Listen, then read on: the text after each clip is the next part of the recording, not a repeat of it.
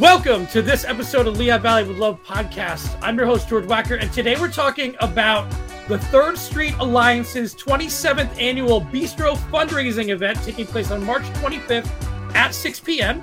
And I'm here with Elisa Barada from 3rd Street Alliance to talk a little bit more about it. Bistro was founded 27 years ago by Elizabeth Mulrine, who is a chef and caterer.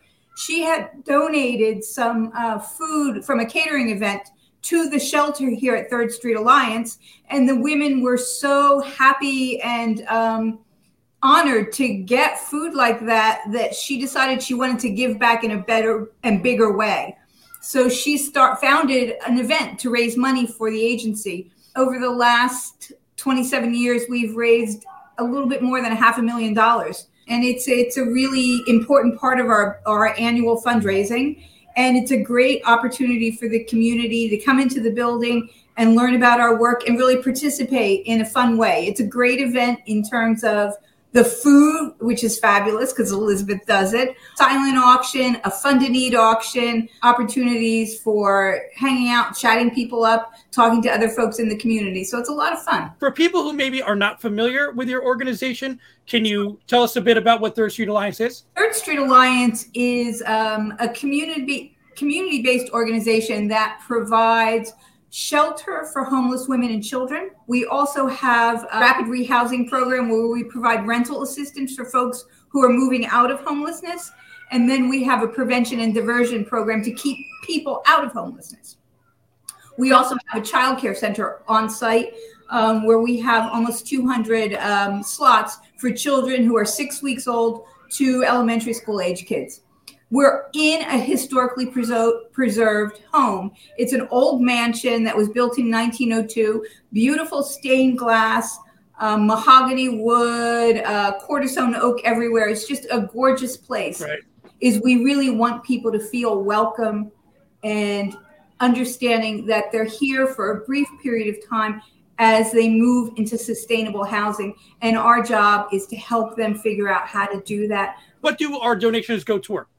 Some of it is scholarships for kids who are living in our shelter so that they can participate in our summer program. Mom is working and she has preschool age kids. They get scholarships to come into our childcare program. So mom can go to work understanding that her children are in a safe, secure learning environment.